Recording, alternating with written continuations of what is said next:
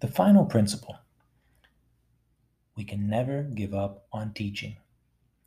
The philosopher Alain de Botton makes the argument that teaching is in fact a skill that has the greatest carryover to so many different aspects of our lives. We think of it so often in terms of just what happens in the classroom, but teaching is a skill that we need to use constantly when we're working with people and we want to build relationships. As leaders, we need it so often. As people, as human beings who want to cultivate relationship, it is essential. I think of it this way: we see teams all the time. And let's talk about the teams whose work is most transparent. And for many of us, that's simply a sports team. And one of the expectations in any sports team is that there is communication amongst team members over and over and over again. It doesn't matter how many games they play, it doesn't matter what plays have already been worked out and how many times they've been practiced. It doesn't matter how many times the coach has reminded or you've been reminded by another teammate. In each instance where they're expected to perform, they know they have to communicate with each other. They have to tell their teammates what they see from their perspective. They have to be willing to correct a teammate if they see them straying. And that teammate has to be receptive and also be willing to communicate back what they're seeing.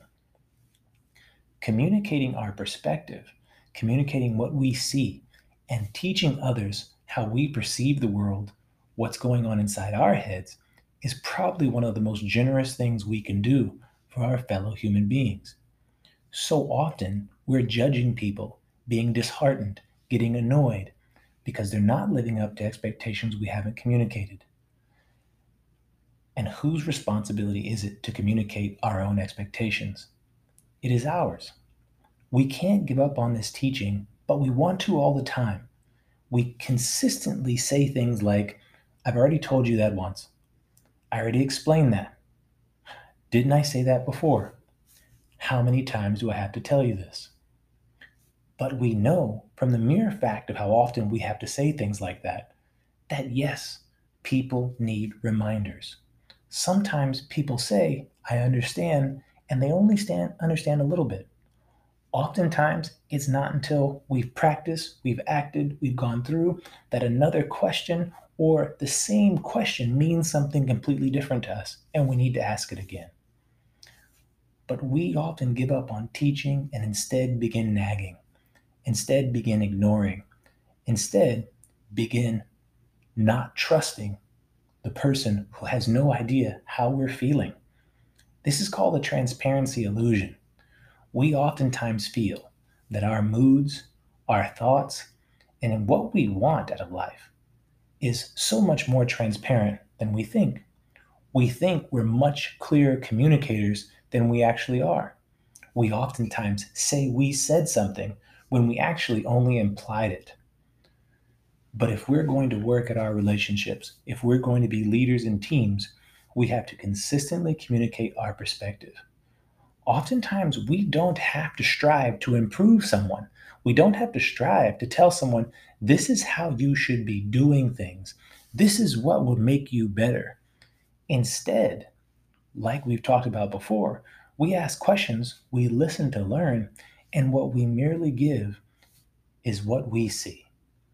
What we merely and humbly talk about is what's happening in our minds. What is our perspective? How do we see things? How do we think about things?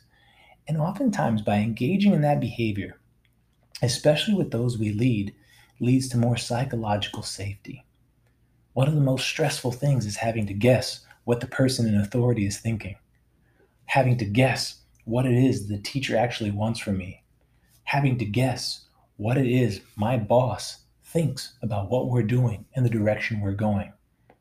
Instead, we can communicate that as a spouse or with a significant other or with a good friend.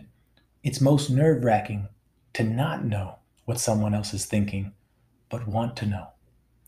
We can give that generosity by never giving up on teaching. And through the course of this unit, we're going to talk about how we do that, what that looks like, and how that leads us to stronger relationships, to greater leadership, and to more learning. Have a wonderful day.